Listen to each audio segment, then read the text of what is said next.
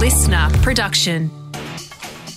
Good morning, sports fans, and welcome to The Scorecard. I'm Liam Flanagan, and this is your fast, fun hit of sport for Tuesday, the 29th of March. Today, Aussie sailors have a whale of a time on their way to a big payday. NRL gives the green light to George Burgess despite pending court case, and Buddy gets his ball back. But first, it's the fight no one asked for, but none of us can stop talking about. In the red corner, weighing in at 76 kilos, standing 178 centimetres tall, 0 wins, 0 fights, but with one of the quickest wits in Hollywood, it's Chris Rock. Jada, I love you. G.I. Jane 2, can't wait to see it. All right?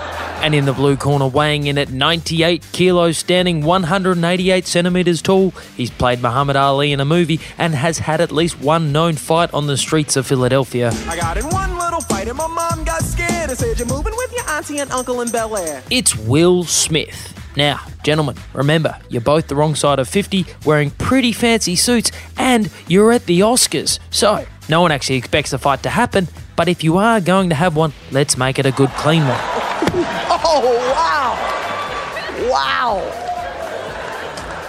Will Smith just smacked the shit out of me.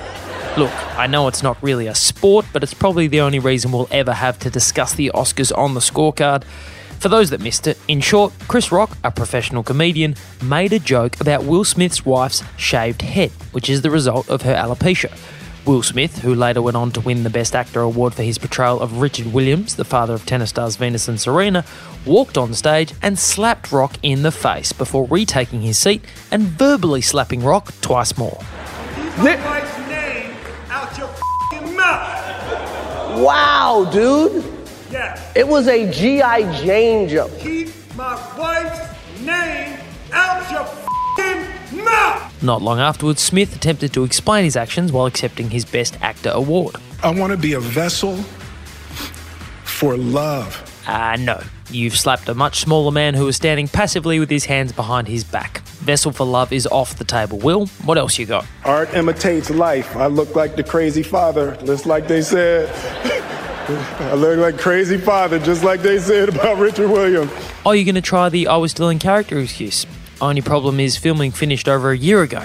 Have one more try. Love will make you do crazy things. Yeah, I think we can safely say that Smith might have won the fight, but he lost the war. Hey, mister, can we have our ball back? Sports fans, meet Alex Wheeler. I suppose when Buddy marked the ball, he's about 10 inside the 50, and I sort of did a bit of quick maths and realised I'm probably 10 or 15 from the fence, so I thought, yeah, really, really big chance. So, so from that point on, there was so many people rushing to the fence, which sort of probably helped me, get to the ball, and everyone was filming, so I almost felt like I was the only guy, throwing the paw out to get it. So, just unbelievable that I had the chance to have a crack at it, and it just landed in the paw, and, the rest is history. Wheeler is the man who soared high above the pack last Friday night to grab Buddy Franklin's 1,000th goal, Sharon.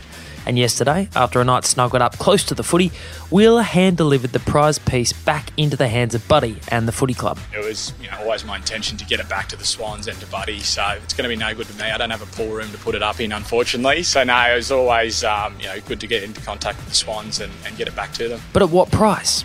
Wheeler was, for a 24-hour period, in possession of maybe the most valuable Sharon in the game's history.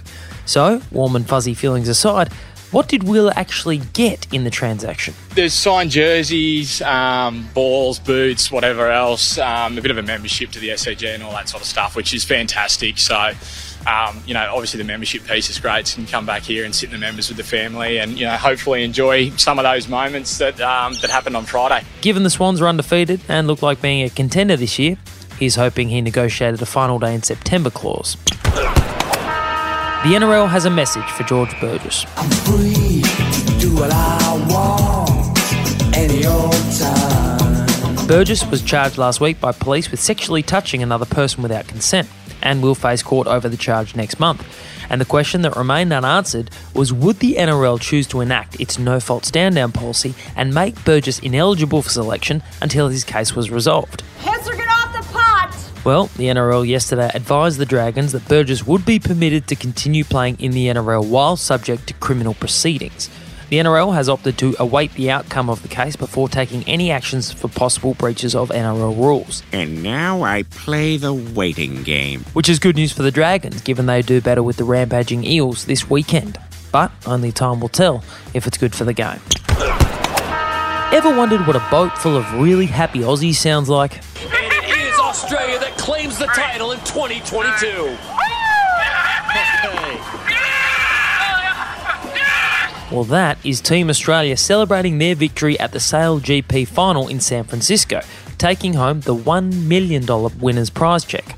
And the win was even more remarkable when you consider some of the obstacles the ocean threw up during the final event. It's a whale. A whale! Yes, the grand final of the Sail GP event had to be restarted after a whale was spotted on the course.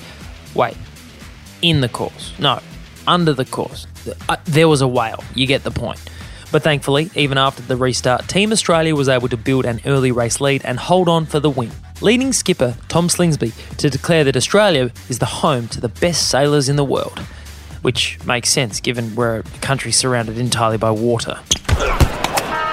And that is your Fast Fun Hit of Sport for Tuesday the 29th of March. I'm Liam Flanagan. Catch you tomorrow on the scorecard.